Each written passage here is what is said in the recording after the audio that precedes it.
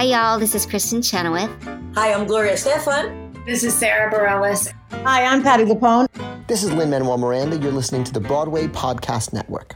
Hey guys, it is Ryan. I'm not sure if you know this about me, but I'm a bit of a fun fanatic when I can. I like to work, but I like fun too. It's a thing. And now the truth is out there. I can tell you about my favorite place to have fun. Chumba Casino. They have hundreds of social casino style games to choose from with new games released each week. You can play for free anytime, anywhere. And each day brings a new chance to collect daily bonuses. So join me in the fun. Sign up now at ChumbaCasino.com. No purchase necessary. VGW. Void where prohibited by law. See terms and conditions. 18+. Hello, it is Ryan, and I was on a flight the other day playing one of my favorite social spin slot games on ChumbaCasino.com. I looked over at the person sitting next to me, and you know what they were doing? They were also playing Chumba Casino. Coincidence? I think not. Everybody's loving having fun with it. Chumba Casino is home to hundreds of casino-style games that you can play for free anytime, anywhere, even at 30,000 feet. So sign up now at ChumbaCasino.com to claim your free welcome bonus. That's ChumbaCasino.com and live the Chumba life. No purchase necessary. VGW. Void where prohibited by law. See terms and conditions. 18+.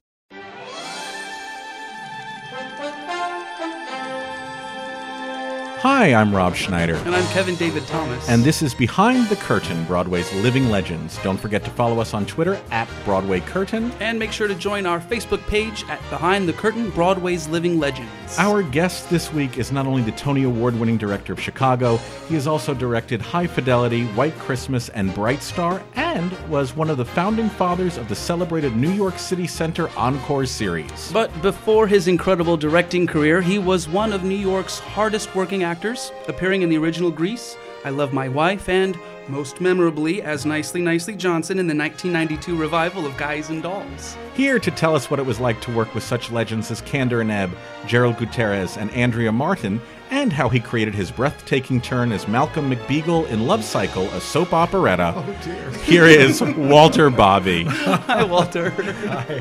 Thanks for joining us. Thank you so much for being with us today. So I'd like to start there. So what exactly was Love Cycle? Oh, my God. You've had this amazing body of work, yes. but I'd like to start there. Love Cycle, it was supposed to be like a monthly television musical for PBS. And we did the pilot. And what they did is it was like we put together an ensemble cast. Mm-hmm. And like Saturday Night Live, except we were going to do a new original musical every month. Oh my gosh. And the cast was Patti LuPone, Lonnie Price, Priscilla Lopez, I think, Priscilla isn't it? Lopez, me. The first one was just sort of awful. Buried. But I never went anywhere. I played inexplicably a Scottish laundromat attendant. So to this day, whenever I go backstage to see Patti LuPone, they'll say, "Who may I say is coming, calling?" And I'll say, "Just tell her it's Hootman McBooger." So born in Scranton, correct? Yes. How'd you get exposed to theater? Parents, friends, school? No, not at all. I was not at all. I just was drawn to it. I don't know. I was in the kindergarten play. I was, I remember being in the second grade play, and I had the biggest part, but I was off stage on a microphone, and I hated it. And I thought, this is no good. I want to be in the footlights, out front. So I always just did the school plays and the community theater. I went to, I was a business major in college, right, and then a literature, and then got my degree in literature and philosophy. What college did you attend? At the University of Scranton. At the University of Scranton. And I thought, who am I kidding? So I then went to graduate school at Catholic University in Washington, and majored in theater. Were your parents okay with the switch from? It was threatening to them. My grandparents were all, Polish immigrant coal miners, sure, and they had very, very large families. And it was a very provincial upbringing I had. So the idea of working in the theater was completely foreign to them. Actually, I brought my parents their first tickets to a Broadway show that they'd ever seen. But I did the school shows, and I went to graduate school, and when I wanted to be in. But they were very much against it. They wouldn't really allow me to do summer stock when I was in college. Oh, really? Like that. Yeah. I finally did when I was in graduate school. And then I said, I'm just doing this, and I came to New York. Right after grad school? Yes. Yeah. I was offered some regional theater jobs at Arena and someplace else. but I really wanted to come to New York, and so I did. And my family, by then were signed on to the idea that this is what I was going to do. I would come in on the weekends. We lived in New Jersey by then, and I would come to New York and just see 5 shows a weekend. I'd go to Friday and 2 on Saturday, and off-Broadway was there were no Sunday Broadway shows at the time, so I'd go to see 2 off-Broadway shows on Sunday. Do you remember any of the shows that you saw? Well, most memorably, I remember my sister and I coming in and seeing Dames at Sea. Oh, my goodness. And I said to and we laughed. We thought it was hilarious. And I said to my sister naively, I said, when I go to New York, that's the first show I want to do. And how'd that work out for you? It did. It's interestingly, I think if you don't know any better, you do things. Yes. And I remember I came to New York, and I went to the stage door at the Theatre de Lys. It's now the Lucille Lortel, where Dames at Sea was playing. And I knocked on the stage door, and I asked to see the stage manager. And he came out, and I said, hey, this is my picture and resume, and you should call me in and audition me for this show. I said, I really would be able to do this. And I said, now don't throw my picture in the garbage. I'm telling you, you should bring me in. And lo and behold, they actually did. And I got the job as the last understudy for all the men in Dames at Sea downtown. Wow, you were a bold man. I didn't know I was being bold. I learned everything I know about show business from the movies. Isn't that the way Donald O'Connor did it? That's right. Isn't that the way Gene Kelly did it? You just got off the bus. Yeah, Scranton's close to Allentown. Yeah. And because what happened was I knew I was going on because I was understudying. One of the people I was understudying was wonderful, Kurt Peterson. And he knew he had to do a benefit or be somewhere with family. And I knew that in 2 weeks I was going to go on a Sunday. And so I called my family and I said, would you like to come? I'm going to go on in this show. And they said, yes. I said, well, how many tickets do you want? They said, well, let me get back to you. So my family, who was all very sort of dubious about my being in the theater, called back several days later, and I said, how many tickets do you want? They said, 34. Oh my God. I think they invited the entire neighborhood. So they went from being, this is ridiculous, you can't be in show business, you'll end up a drug addict. Yeah. And to, we need 34 seats for Sunday. That's great. That's fantastic. So it's been it's been a wonderful. Yeah. Do you remember what your standard audition song was? Ooh, yes. Well, talk about presumption. I remember my up-tempo song for a while when I first got off the bus. Oh, gosh, yes. Yes. I can't even say it. Yes. Will everyone here kindly step to the rear from How Now Dow Jones? Yes, of course. Good song, actually. It's a great song. It's a great song. I remember singing it for Gower Champion, for Mac and Mabel. And Yes. I don't know. It just all felt great. Yeah. I learned by experience, clearly. But I when I reflect back, I enjoyed my instincts. They were really kind of corny and wonderful. Yeah. Besides Dames at Sea, do you remember any other memorable shows, memorable performances that you saw on those trips up to New York? That I saw? Yeah. Oh, so much. My first day in seeing professional theater, I went and saw a matinee of How to Succeed in Business Without Really Trying. And in that evening, I saw a revival of The Glass Menagerie with Maureen Stapleton and Piper Laurie. Oh my God. Wow. And I sat there, especially in the afternoon, and I went, I wanted to jump out of my seat, and I thought, I have to come back here and do this. This is what I was in college. Yeah. And that's what made it clear to me. I didn't know enough, and I wanted to go to graduate school, but I thought, I'm going to come back here, and this is what I want to do. It's just been all made clear for me that day. And so that's why when I finished graduate school, I really didn't want to go spend a lot of time in regional theater. I always knew I wanted to come to New York and work here, And you knew that clearly you liked musicals as much as plays. I mean, they I were saw the same. everything. I would come in and see, Skyscraper in the afternoon and A View from the Bridge off Broadway. Amazing. Yeah. I saw everything. And once I saw Maureen Stapleton, I'd come and see anything that Maureen Stapleton was in. For those of us who never got to see her live on stage, I mean, we know her from films. What was it like to see her live and in the flesh? You couldn't, for me, first of all, she was incredibly charismatic. She was hilarious and sympathetic and strong, and you couldn't catch her acting. You know, I remember her answering the door in, I think was it Last of the Red Hot Lovers or Plaza Suite, I think. And she was answering the door of the hotel room. She had a piece of roast beef in her hand at the same time, and I thought, this is not direction or anything. It's just like, she was just sublimely hilarious and incredibly heartbreaking. I thought, to me, she was one of the early experiences for me in the theater of the impact you could have on an audience. I just loved her. Yeah. Was your graduate school experience, did they appreciate musical theater, or was musical theater something that did not even enter into... Musical theater was the delight that happened once a year. Well, I remember I had one acting class, and it was interesting. It wasn't a musical theater class, but we had a professor who made us act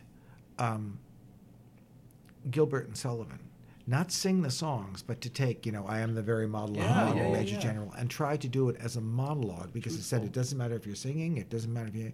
How do you deal with, I am the very model of a modern Major General, I have information, animal, vegetable, and mineral as an actor.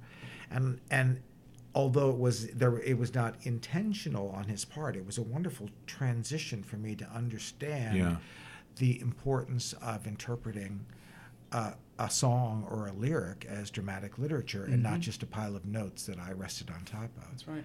So when you direct musicals now, do you ever do that in any of the rehearsal methods? I mean, taking... I'll tell you, after we had done years and years of Chicago, I was putting together a national company, and I got together, and it kind of... Everybody was a little freaked at first, but I said, today we're not going to sing the score. We are going to read the script of Chicago as if it was a play. And it was one of the most extraordinary read-throughs I had ever heard, because everybody knows the songs so well at that point that to get them to say, come on, babe, why don't we paint the town, and all that jazz. And we literally read the script as it was a play. The cast was on fire. They responded so dramatically and positively. And then when we went into the rehearsal, they had a different insight into what their task was supposed to be. Because by the time you get to the third and fourth and fifth company, people know the hand gestures and the choreography. And it's hard to get them to open up their souls and their minds and their spirits to what is actually the action of a song or the action of a scene.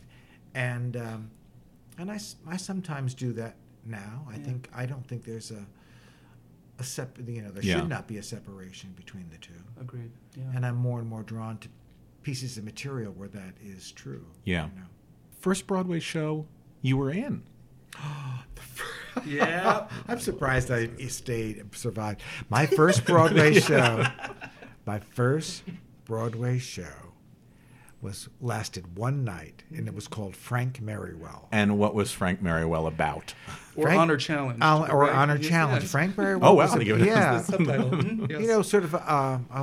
It was a turn of the century kind of. There was a villain and a hero, and it was a very kind of corny, melodramatic show, musical. And there were wonderful people in that too. And it lasted one night. I think the review in the New York Times was a paragraph. Oh, no. And interestingly, it's the only theater poster I've kept. Oh, really? Your Broadway debut. My Broadway debut. Of course, you should it had keep one of the. It has one of the best theater posters of that era. It was by what was his name? Tom Bird, who did all those classic he was posters, good. Follies, and Yeah. Godspell. Yeah. Well, he did our poster, and it's actually a magnificent. But it lasted one night. And my first off-Broadway lead was in a show called Drat, which also lasted one night. What was Drat? Drat was me and Bonnie Franklin and Jane Cannell, and it was The Drunkard. Basically, it was a musical version of The Drunkard. And I had the most remarkable, and I've been very fortunate, I have to say. The producers came to me 3 days before we opened, and they said, the show is going to close on Sunday. and it's not your fault. And they offered me the standby for the Grass Harp. And I thought, gee, this is either expedient or thoughtful. But I went to rehearsal. I opened the play, which was a dreadful little musical. And we closed on Sunday. And on Monday, I went to rehearsal at the Grass Harp and sat there as a musical comedy, maniac. Yeah.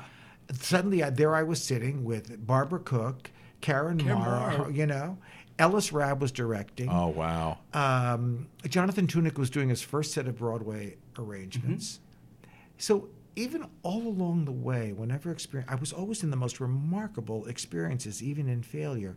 And the wonderful thing about Frank Merriwell is that Neil Kenyon, who was the director of Dames at Sea, actually saw me do Dames at Sea before it closed and gave me my first Broadway show. And though it closed in a night, there was something about, even when I was in all of these failures, there was some sort of affirmation that I shouldn't stop this. So it didn't feel like one after the other. No, I felt like Karen Morrow, who opened and closed many shows. We hope to talk to at some point. Yes. Definitely. Oh, she's I've always loved her. Yeah, always she's loved great. her. And they did it all so that I could sit there in the theater every night and watch Karen Morrow and Barbara Cook. That's why the show was ultimately done. It was just to give me a master class. Musical theater performance. And again, to watch the great Ellis Rabb. I was just going at to the ask end of you. his career. Jeepers Creepers, that was good. What was it like to be directed by him? I didn't get to be directed by him Or because at least that to watch him. opened and we Yeah. closed in 8 days or something. What made him so good? I think, I have to say, I think because he was an actor as well. And there's so many of us who came to directing, who acted and I think understand the actor's process and understands what the actor needs. And many of the great directors I've worked with, from Jerry Zaks to Dan Sullivan to, Jerry Gutierrez, they acted at some point. And for a while, so they really understood the process. And was Tom Moore the same way on Grease? Was Tom? Tom, I don't think ever. I think Tom was never an actor. I think Tom was always a director. The thing about Grease is I think the wonderful lessons I've learned from Pat Birch and Tom Moore on Grease, the lessons I learned as a director, was that they celebrated the people they cast. There were all these great numbers, but everybody was expected to bring their personality to these roles, which were initially, you could have given anybody's lines to anybody else. They weren't like, oh my God, I think I'll study this, Yeah. It wasn't that kind of investigation, Yeah, totally. So that you could say, did you meet her at the beach? And you could give that line to anybody. So it's like you investigated the text carefully to find your character. You had to bring some personality to it. And of course, they cast 16 very individuated people. Yeah. And they just let us be. Yeah. They let us exploit. Must have had a lot of trust in you, as actors. They either had no trust or they had no choice. But if you look at who they cast originally, they cast a lot of real. Oh yeah. And also you're in a musical where there was no chorus. You weren't going to be wearing the same costume as anybody else. You weren't going to be doing the same step at the same time as anybody else. So. As long as you felt comfortable moving, there were no dancers in that show. Right. In fact, dancers in that show looked odd because in the original production, over the years, it's morphed into something quite different. Mm-hmm. And Happy Days has informed it, and the movie informed it. But originally, we were a rambunctious two gangs who could move well, and it was exuberant, but it wasn't a tidy piece of Broadway choreography. And who were you in Grease? I was Roger, the original mooning champ of Rydell High. Amen. Congratulations. That's That's very cool. How, so Grease... I think they called him Potsy or something in the film. They cut his song. Oh, weird. How dare they? How dare they? Oh, come on. One of the greatest songs ever written. Ooh, come on. Nobody could do it as well as you. That's why it's not in the movie. That's right. Got rid of That's it. That's the reason. They didn't want to embarrass themselves. Tricks. Oh my Lord! You know, I got this show called Tricks. I was in Greece, and I thought, oh, well, and because I kept getting jobs, I thought, well, this will just happen all the time. I think I'll just do Tricks. Why not? And it had been done in Louisville and Washington at the Arena to great acclaim. But when it was brought to New York, it was brought. They changed a lot of the cast, and we had a first-rate. What's his name? Herman Levin was our producer. Who produced My Fair Lady and stuff like that. Extraordinary cast. Renee Auberjonois, Joe Morton, on and on. And I thought, oh, I want to do this. And it was kind of a mess. It was unfortunate. Well, it was an adaptation of Scapin, Molière's Scapin, and it was called Tricks because it was very what is the word? Commedia dell'arte. There was lots of business and shtick and stuff, and there was a prop for every line. And I remember saying when we were in rehearsal, and because John had done the show twice before, it was like he was putting a production and other people's business on top of this Broadway cast, and we were sort of like rebelled, saying, "Well, what's the heart of the show?" Yeah. You know. I've done Gilbert and Sullivan as a monologue. Yeah, so what am I doing here exactly except this business? Yeah. Anyway, it was a troubled piece, and we came to New York. But interestingly, the producers of Grease called me while I was in Detroit because they weren't particularly happy with my replacement. And you could just leave? You just no. You just left Greece? Yeah. Oh, well, we could. I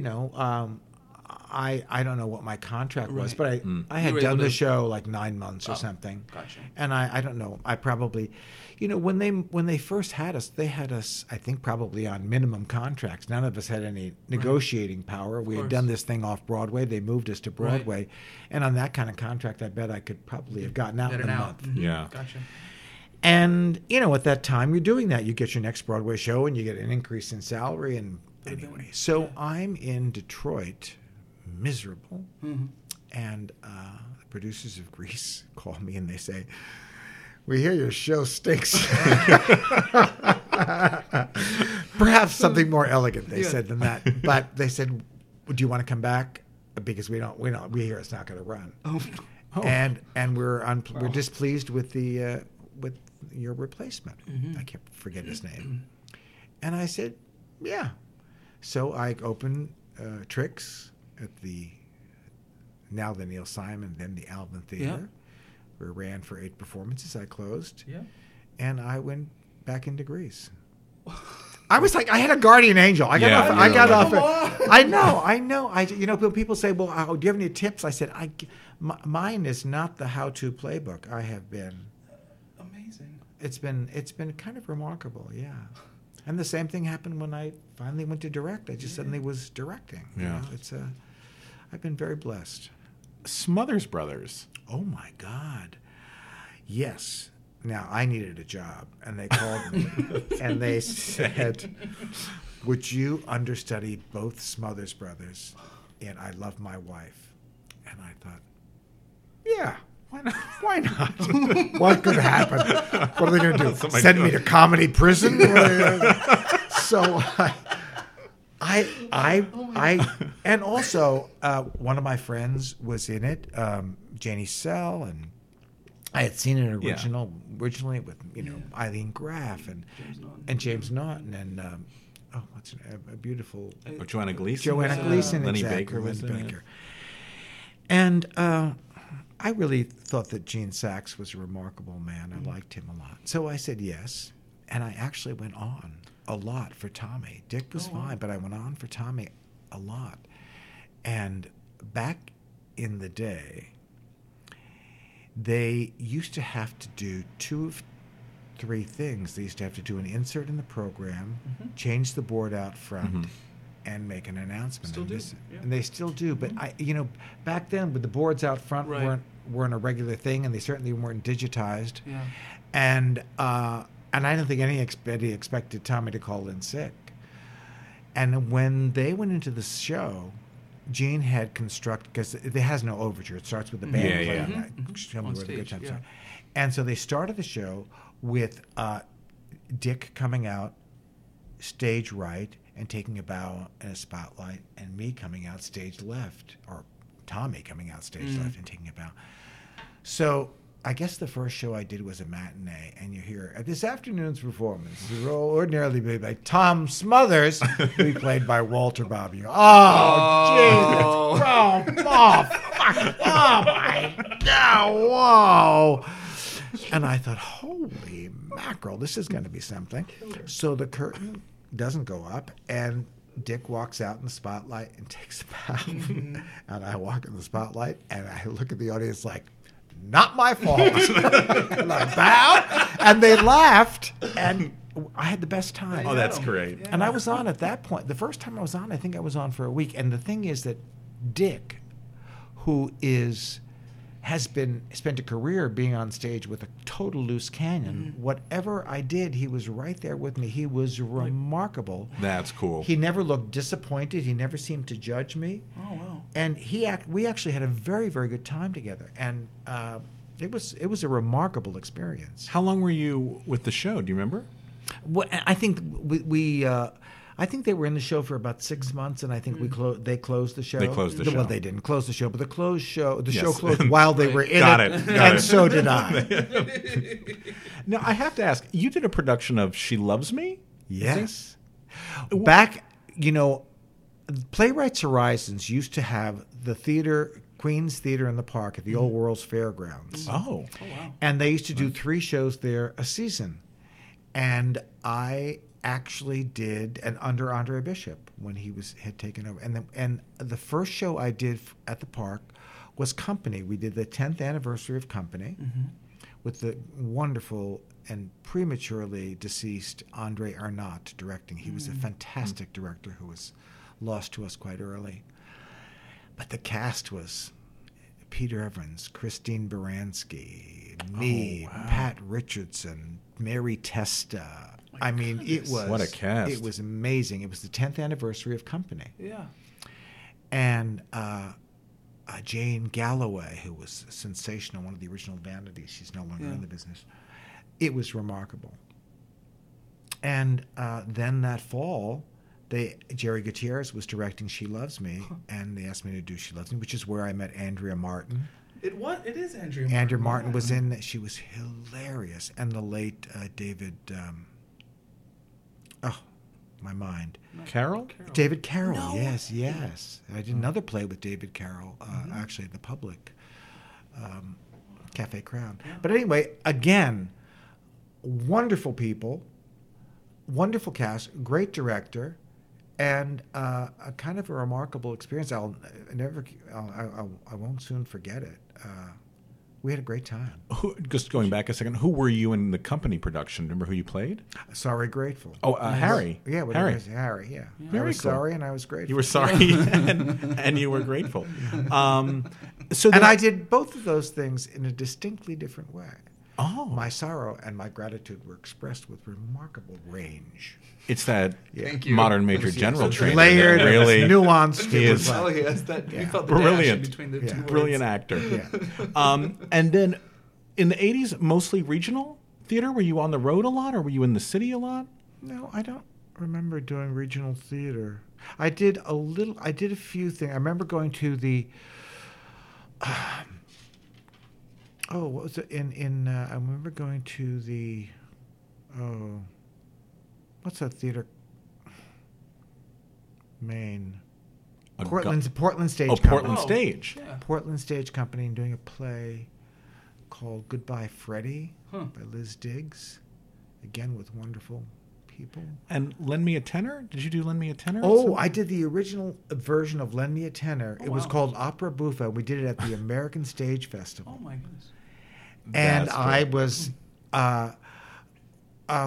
the role that rather later and bitterly was handed over to my dear friend Victor Garber.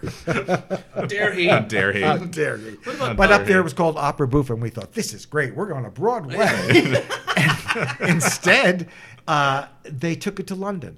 Oh. And they did it in London, and they changed the title to Lend Me a Tenor. And then it came to America in a dramatic and radically different production, which my dear friend Jerry Zaks didn't cast me in. But although we've worked together multitudes of What a times. pal. Jerry's a great pal. Yeah. But and then they did that in Broadway. But it had a long journey. And when we did it was Opera Buffa. Up from Paradise? Up from Paradise was one of the most remarkable theater experiences I've had. Stuart Ostro was then running the musical theater lab at the top of the Kennedy Center. And that's where we first did it. Now, is everybody seated? Because this was a musical by Arthur Miller. Arthur Miller took his failed play, The Creation of the World and Other Business, and turned it into a musical called Up from Paradise. And it was his version of the Genesis story. And Dan Sullivan was directing. Adam and Eve were played by Alice Playton and Austin Pendleton. Lonnie Price was Cain. I forget who was Len Abel. Cariou, I I was think, was in Lucifer. Len Cariou was God. It was extraordinary. And it was written for a woodwind quintet. Oh, my goodness. And then we came to New York, and we did it at the Jewish Theater the company, which I don't know that Jewish it Rep? exists. Jewish Yeah, Rep. yeah. Yes, that's right. And you couldn't get a ticket. The critics just wouldn't give Arthur Miller a break, but it was Who did the extraordinary. music? I don't Stanley Silverman. Stanley Silverman, who's written opera, written a lot of film stuff, and was always the creative musical standard musical guy for the Ontological Hysterical, for Richard Foreman's Ontological Hysterical Theater Company. But again, there I am, and Off from Paradise, and nobody ever heard of it, but I'm in the room with this amazing gathering, Arthur Miller. That's I'm doing a show amazing. with Arthur Miller. A musical. Arthur Miller. And there, I'm sitting there with Arthur Miller, who was a great man. I mean, he was just a sensational his humanity just poured out of him. He was a large, imposing man. He used to call me Waller. And I remember at one point, and here I am, I'm going, who the hell do you think you are? And I've written my term paper on Arthur Miller as a kid, and now he's standing in the room with me. And I said, Arthur, you know this line I have where I say, enough. Do I have to say it twice? It seems like too much. And he said, did I only type it twice? Say it 3 times. And I went, oh. So I went, enough. And they went, see, that's better. And I went, oh my God. But it was kind of thrilling and presumptuous for me to go up to Arthur Miller with a line note. And then we fixed it. And he, instead of saying, you idiot, you presumptuous little twit, he just dealt with me seriously and improved it. It's great. That's pretty special. Yeah, it was pretty special. That's great. I've always actually, that is a show that I actually would like to do again in a small theater. Oh, yeah. Because I think it's kind of a gem. That I think is a buried little gem. It's very sweet. It's very pure. And it's a story that we all know, but musically, it's quite surprising. Was a recording ever made of No. that? No. Oh, that's a shame. Well, bring it back. Well, Bring it you back. guys, where you been digging in it? Where have you been? Okay, round 2. Name something that's not boring. A laundry? Ooh, a book club. Computer solitaire, huh? Sorry, we were looking for Chumba Casino. That's right. ChumbaCasino.com has over 100 casino-style games. Join today and play for free for your chance to redeem some serious prizes. ChumbaCasino.com. No purchase necessary. Void where prohibited by law. 18+ terms and conditions apply. See website for details. It is Ryan here, and I have a question for you. What do you do when you win? Like, are you a fist pumper, a woo-hooer, a hand clapper, a high fiver? I kind of like the high five, but if you want to hone in on those winning moves, check out Chumba Casino. At ChumbaCasino.com, choose from hundreds of social casino style games for your chance to redeem serious cash prizes. There are new game releases weekly, plus free daily bonuses. So don't wait. Start having the most fun ever at ChumbaCasino.com. No purchase necessary. VGW Group. Void were prohibited by law. See terms and conditions. 18 plus. I'm finding all these we questions. did. I've forgotten I did We have We're this. students of the musical theater. We did. Guys and Dolls. Yes. How did that come about? Well, you know, I've known Jerry for a long time. And Jerry and I actually did Grease together because he replaced, he did the national company, but then he replaced off-Broadway Tim Myers. So I've known Jerry forever. And then, you know, we were hanging out with Chris Durang when he did Sister Mary, and his career just changed. Oh, yeah. You know, it was remarkable, but he was a wonderful New York actor. And I remember I really kind of needed a job. And he called and offered me Anything Goes at Lincoln Center. Oh. And I was going through a personal loss in my life. My partner was dying and all that stuff. And I thought, oh, wow, it's so thoughtful. And I did, what's his name in Anything Goes, the British guy. Sir Evelyn? Sir Evelyn. Yeah. In the Lincoln Center. At Lincoln Center. Yeah. And then Jerry asked me to come into Assassins because Terry Mann had an opening in his contract where he had to be away for 2 weeks or 3 weeks or something to do something at Playwrights Horizons. So Jerry said, would you come in and replace Victor for just that period? And I said, well, if you'll put me into it. And so suddenly there I was in Assassins for 3 weeks with Deb Monk and Victor Garber and you know, the whole. I know every place. I keep landing in it. You know what I mean? And they all dealt with me like, come on aboard. That's you know, so because that sweet. original cast at Playwrights Horizons was remarkable. Yeah. Special. And then when I got the call for Guys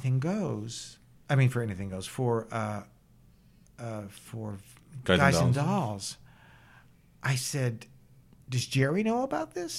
Because traditionally the show's always been played by a hefty kind of guy. Right, totally. And Jerry said, and they said, yeah, Jerry wants to see you. And I said, okay. So I came in, and, you know, I got ready, I trained, sang my brains out, and he cast me. Then it really wasn't such a slam dunk. It was really, Guys and Dolls was remarkably difficult because Jerry did a lot of things which were fresh and original, like, you know, casting me. Yeah. Like he cast me and J.K. Simmons, you know, these two guys, and took the heavyset guy and made him Stubby K. And made him what's his name? Like the Harry the Horse. Harry the or Horse. I think, Guys, the yeah. gangster guys, Just great way of doing it. And a lot of the stuff, when you go back to the original script, you know, he's always coming in, eating a sandwich, carrying a hoagie, all this stuff. And there I was, you know, actually skinny at that time, and walking in with this, you know, food and eating and going to the grocery, and none of it made any sense. And because there's not really much, you know, talk about a personality role, there's not really much on the page to investigate. Totally. He walks in and he's the fat guy who sings later on. Yeah. Funny. Got 3 of the best songs in the show. Sure. But it is not defined by motivation or any of that stuff. It's just a great part. Right. And finally, we were leaving the rehearsal hall, and I remember Jerry saying, would you wear a fat suit? And I said, no, I won't. I said, Jerry, if this doesn't work, it doesn't work. But I can't do that. And I was lost. I think we both were, because I was a friend and whatever. Yeah. And then we came to Broadway, and they changed my costume every day for a week, and then Jerry stopped in some ways directing me or trying to figure it out, and it was the greatest trust act ever. He just left me alone with the audience for about, you know, because Jerry gives notes. And I think we had a really tough conversation, and then there was like 3 days where he just let me figure it out. And I mean, I will be forever grateful to him. And we ended up having a remarkable experience. And but I had to find a different way in because it wasn't going to be, I wasn't going to be able to define the role by being the sight gag, if you will. Yeah, totally. By being Yuck, the yuck, visual, yuck. yes. And just by being the guy who looks like that. And I ended up having a great time. But what should have, people say, that'll be just a rolling off a log. Yeah. And the Guys and Dolls is tricky because it's such good material unless you do it well, as the last revival proved. You can do a bad production of My Fair Lady. Yeah, that's the truth. So it was great. What did you discover in those 3 days? I mean, how did you just play around? Did you just kind of like try this, try that? No, are they reacting? It was in front of an audience. I just tapped into what I thought this guy's spirit was. Totally. And his zest and his innocence. Mm-hmm. I thought he's the one guy who he just likes hanging out with these guys. He probably doesn't even gamble. No, probably. He just likes being there. They let him in the club. Totally. Did you eventually lose all of the the apples and the food and all that stuff? Did that go away? Oh, all of that went away. That all goes away. I had a bunch of costume changes, and William Ivey Long put me in one suit, and he changed my hat and shoes. I mean, the first time I went on there, he had me in like white shoes and a straw boater, and I thought. Oh. I felt like Harold Hill. Yeah. We got trouble right here. We got trouble right here in Runyon. And then he changed my hat and my shirt and my shoes every day. And we put together this costume. And I was listening to the audience. And I found the joy in this part. And I don't know. I mean, Jerry and I got through what I think was a tricky moment for both of us. Yeah. But mutually trusting each other got you through it, and that's beautiful. I trust him completely. This then leads to, I believe, one of your first directing experiences in New York while you're doing Guys and Dolls. Is that right? You did a Grand Night for Singing? Yes. How did that come to be? Did you always want to be a director? Yes. You always, yeah. Yeah, but I really couldn't get, as they say, arrested. It's hard to change how people pigeonholed in our business easily. I think, and especially if you, I've had to change how people perceive me for a long time because when you do that many musicals, then people don't call you in for plays. Exactly. Yeah. So I went to California for a while. I did a lot of television. Yep. A lot of television drama, and then Hill Street Blues, Thinner. And L.A. Law, and whatever those shows were. Yeah. And The Equalizer. I mean, anyway, and suddenly I came back to New York, and I was doing, Shaw at Circle in the Square. Yep. And I also stopped doing commercials. Oh. Because there's no way to, because I was very lucky with commercials. I did a lot of commercials, and commercials back in the day were how you could afford to work at Playwrights Horizons, for example, between jobs. But when people see you on camera going, gee, honey, how'd you get it so clean? Yeah, and they don't think, yes, we should have him in for that Shaw play. We're doing Coriolanus. Yeah, bring it. Let's get the guy who did that Cheetos commercial. So, the time that I spent in California was really valuable, not just for the way other people perceived me, but for the way I perceived myself. Yeah, sure. And then I came back and I did Driving Miss Daisy, and suddenly I was not just doing musicals, but I had to, and I just wouldn't even audition for a musical for 5 years. Wow. And it was a deliberate effort. Absolutely, because only you can tell the world what it is you have or interests you or whatever. And, totally. And remarkably, it worked, and I got to do a bunch of plays. And then I felt safer going back and doing musicals, and I felt that way as a director too. I really, it's like after High Fidelity, I just went, you know what? I got to get in the sandbox again. I only want to do new plays. I'm going downtown. Wow. And I went down with my, dear trusted friend David Ives, and we did 3 great plays at CSC. I worked at MCC and EST and every alphabet you can think of. I was amazed at how many off-Broadway theaters you worked at. I mean, you hit them all. Manhattan Theater Club and Playwrights Horizons and Roundabout CSC. I did, and I just would do new plays, and and then I thought, I want to do another musical, and so I'm doing one. I think only you can help guide your. You follow. Take charge of it. it. Yeah, take charge. But anyway, So Grand Night for you obviously. Have so Grand Night. Here's the thing. Hammerstein and all of that. There I am. I'm in a hit Broadway musical in a killer part. Yep. And I know that I really want to direct because the Rodgers and Hammerstein estate offered me this 50-minute review at the Rainbow and Stars. It's not like I was an out-of-work actor or I didn't know what to do. I was trying to kill some time. Yeah. No. And I actually went to Jerry Sachs and I said, Jerry, will you give me a 3-week leave of absence to do this? And Jerry, who understood because he transitioned himself, he's been remarkable at so many points in my professional career. Jerry has been for me there as such a loyal friend and colleague. I get choked up every time I talk about him.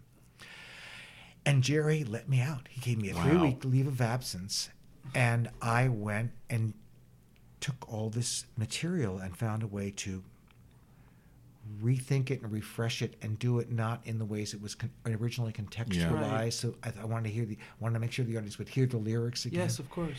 For some reason, every major New York theater critic came to that review at the Rainbow and Stars. And so all the first-string critics were there, and they went, oh, he can direct. So I went from... That's amazing. I can, whatever, to suddenly I was doing, a Chris Durang play at EST. Suddenly I was doing the first encores. Yep. I was doing a play at Manhattan Theater Club. And then they offered me the artistic directorship.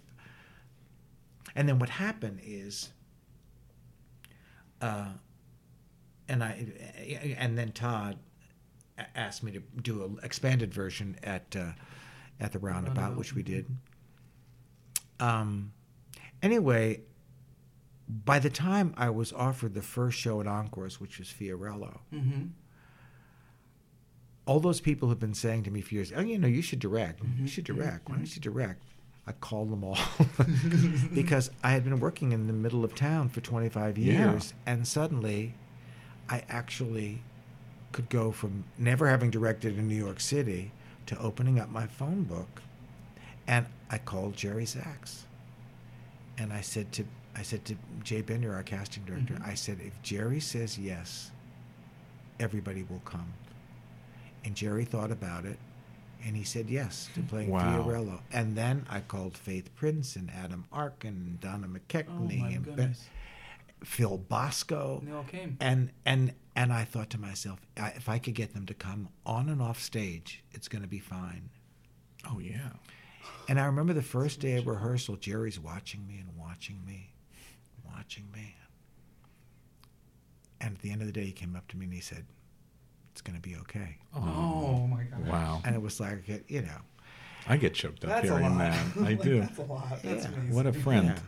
What a great group of really friends special. who all came out for this. Yeah. Were you offered Fiorello, or were you told, we'd like to do a show in concert? Do you have any ideas? No, I was offered Fiorello. The original artistic director of Encores is...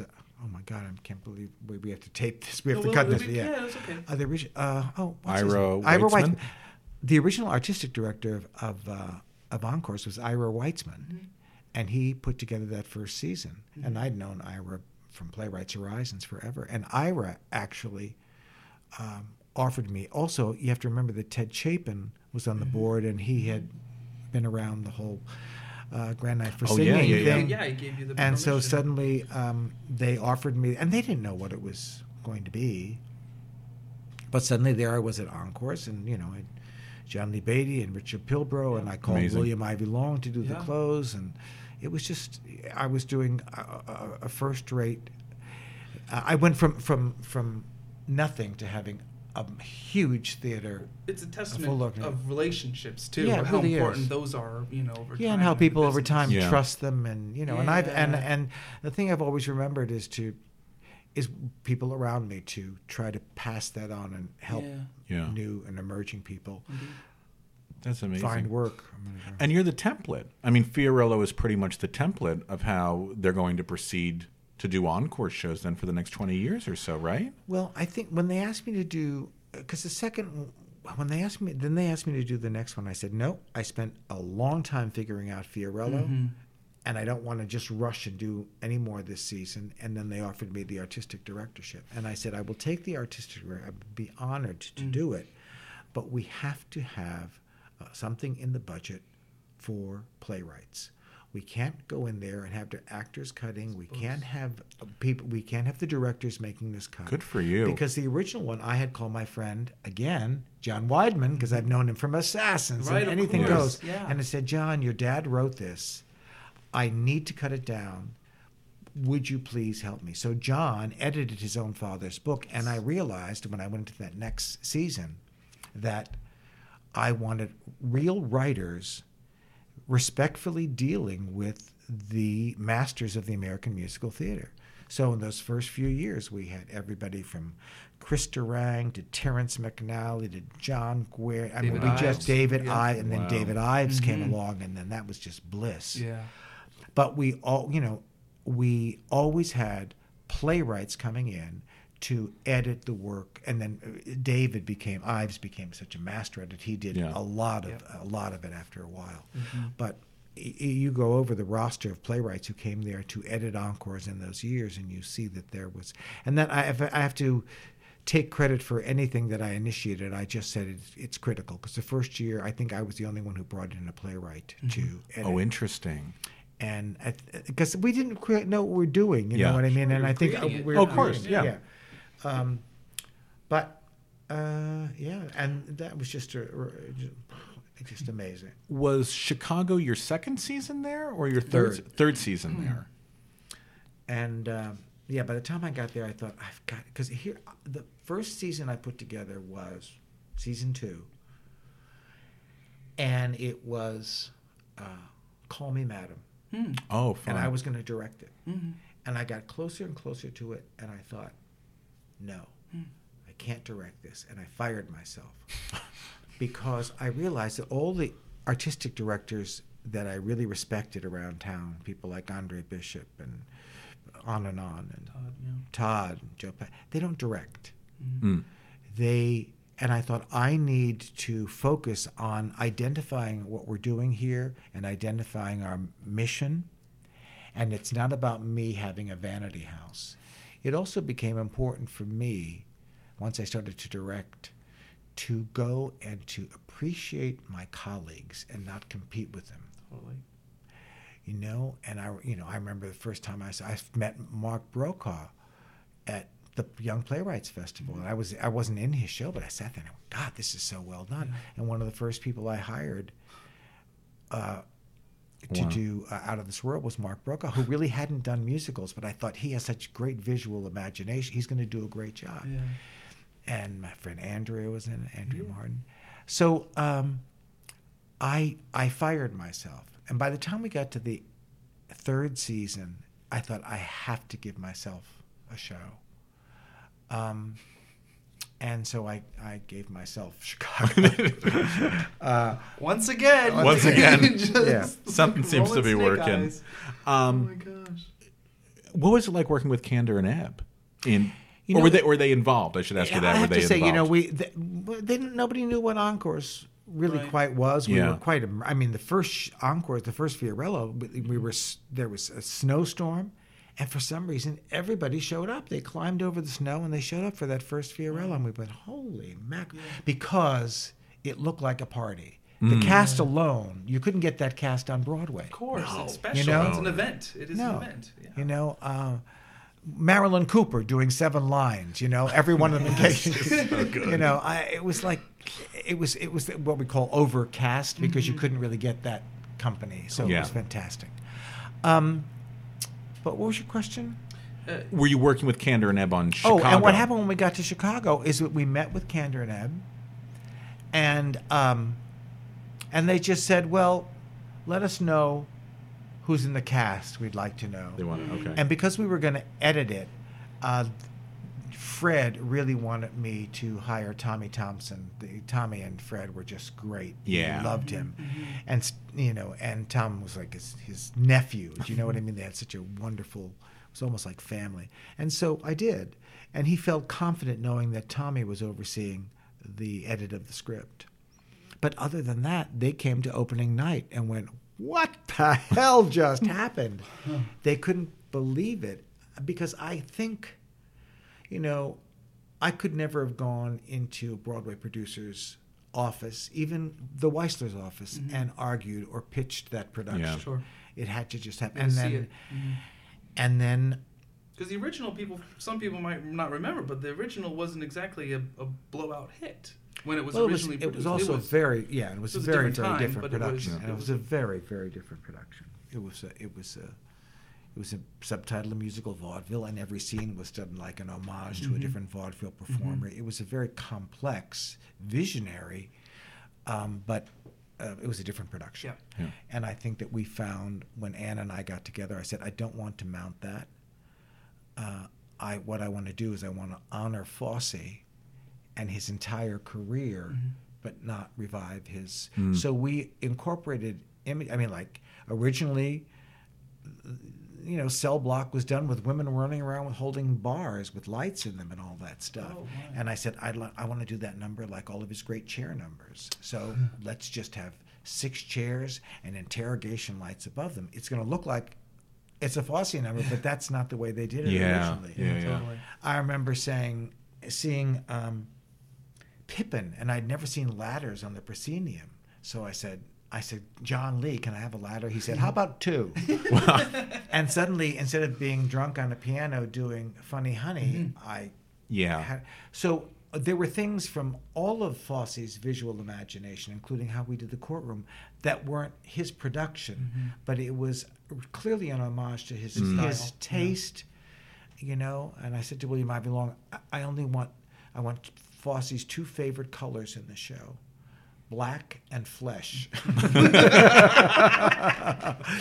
And so everything was geared toward honoring his aesthetic, his sensibility, and even his style, as Anne very beautifully did, but without. And I always felt like the 3 of us directed it. I remember his the late great agent Sam Cohen, who represented Candor and Ebb and Fosse and Annie and BB and Jimmy. But I remember he saying, if Fosse was alive today, this is probably how he would do it. Wow. Because even by the time he got to the end, by the time he got to, what was it, Big Deal, he was becoming increasingly a minimalist, increasingly lean in terms of his visual requirements to tell a story. And it's been running now for how many years on Broadway? 19. We're going to celebrate 20 years in September. In November. Musical. That's right. Yeah. And it is the longest running. Yeah. Congratulations. Really do you go back to it often? Oh, I had a full company rehearsal 2 weeks ago. Absolutely. I go back there and I say, you know what? My name's still on the poster. Let's get to work. And we did full company. No, I do that several times a year. I go back probably every few weeks. I leave notes. We have a great staff. I just had auditions a couple of weeks ago because I'm going to get busy in case we need somebody in the upcoming months. Yeah. I've just seen a whole bunch of people so that I can say, yes, hire him, hire her. No, we're very hands-on. I am very proud of how we maintain that production. I'm never afraid of people going and seeing a 19-year-old show. It doesn't look that amazing. It shows, but I think it shows. Yeah, I saw it. A couple of weeks ago, and it still looks like it opened yesterday. It's incredible. When did you see it? After my rehearsal or before? It was even better after my rehearsal because I went in there and I heard. Butt. That's what I heard. Yes, I did. Do you ever not tell them you're going to see the show? You know how actors Always. Sometimes start acting a little more? No, always. Yeah. Oh, I never. And the house management and the sound guy knows not to say anything. And what happens is the curtain's going down. I sneak in and I sit somewhere. And so I always actually see what's going on. And about a month ago, I went in and I saw what was going on, and I was displeased. And we addressed it, and it's great. But I have to say that's the first time in years when I felt like I caught them, and it was during the holidays, and maybe they had too much cheesecake or something. Yeah. But still, my name's on the poster, and people paid money. So no, they never know I'm there.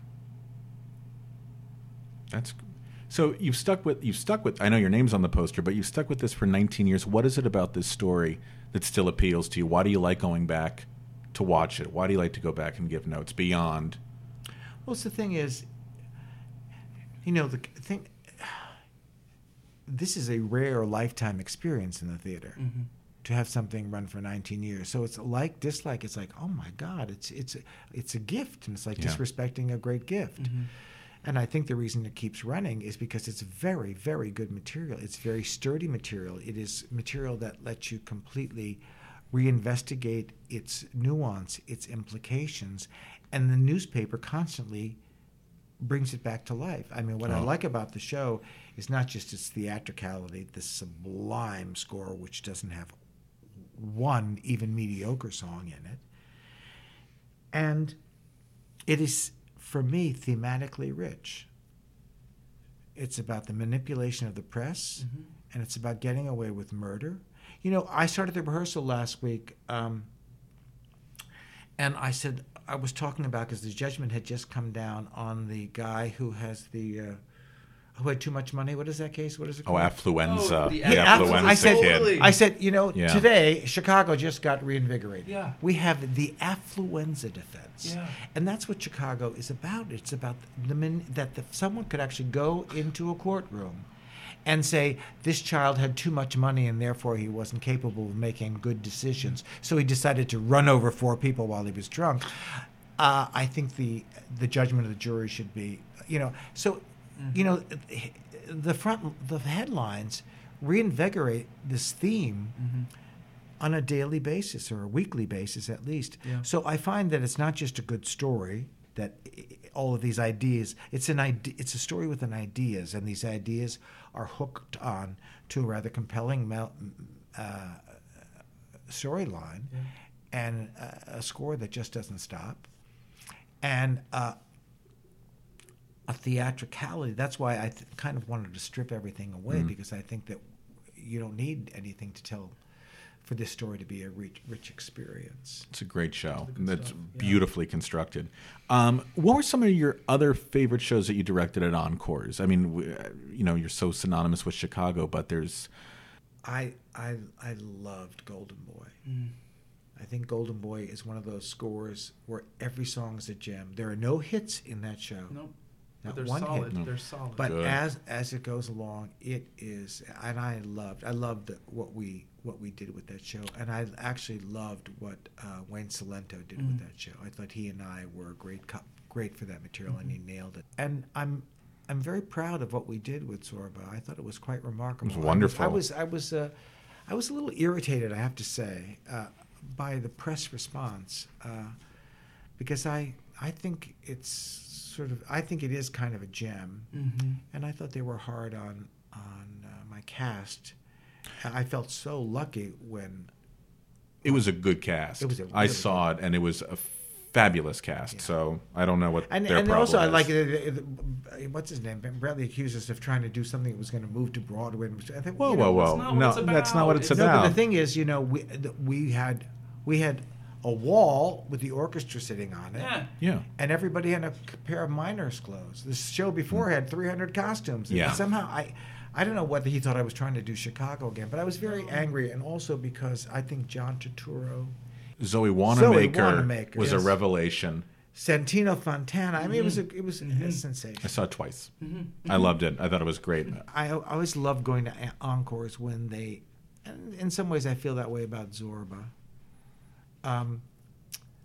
When you see a show that didn't quite work, and you do a good version, so that people can see what it was. I mean, I'm always happy when you go to encores and you see, things like Juno, and it's a fantastic opera. That was a fantastic. Yes. That was good. Great score. Lost in the Stars, for example. These are shows that can't be revived on Broadway, so that I value when the press and the audience more and more goes and realizes they're going to get to see something that's never going to be revived. Special. You're going to hear it with the 30-piece orchestra, with the original orchestrations and vocal arrangements. Don't carp about this. Stay home if you don't want to see it. But these, I think, are precious and rare. Yes, it's wonderful to do No, Nanette, and that's fun. But it's more remarkable in some ways to do Juno. Oh, yeah. And to do it so well, Or the one my friend, my dear Mark Bruni did last year, Pipe Dream. Pipe Dream was He did a gorgeous. remarkable concert of Pipe was it Dream. gorgeous. And you go, this show can't be revived, will never be revived. No one's spending $10 million on it. Go. And so I think of encores as something you just sign on to. I call it the most expensive lecture series in town. It's not about, is it going to move? Should it move? Is it good enough? It's not about that. You're going to get to see Pipe Dream. Shut up. Well, thank you so much. Thank you. You were great. Thank you. I'm Rob Schneider. And I'm Kevin David Thomas. And today on Behind the Curtain, Broadway's Living Legends, we were speaking to the wonderful Walter Bobby. I started out being the legendary Walter Bobby, did I? Effervescent. Anyway, Walter Bobby. I interrupted your thing. Do it again. Please, do it again. I'm please, getting please. out. No, I love it. I'm getting out of here. This is great. Have you ever wondered how your favorite performer actually feels? Well, here's your chance. Welcome to The Quiet Part Out Loud with me, Bobby Steggert, Broadway actor and now a therapist to a whole host of Broadway creatives. Part interview, part therapy, this is not your typical podcast. We'll go right to the heart of things with some of your favorite artists, what they still struggle with, what lessons they've learned, what they haven't figured out yet. There's enormous power in saying the quiet part out loud. Are you listening? Hey, it's Leslie Odom Jr. here on the Broadway Podcast Network to tell you about the Rise Theater Directory, a program of Maestro Music. Rise is a national online resource designed to connect and empower backstage and administrative and creative theater professionals from underrepresented backgrounds. If you work or aspire to work in the theater community, this can help you find your next project. And if you hire theater professionals, search the Rise Theater Directory to find your next team.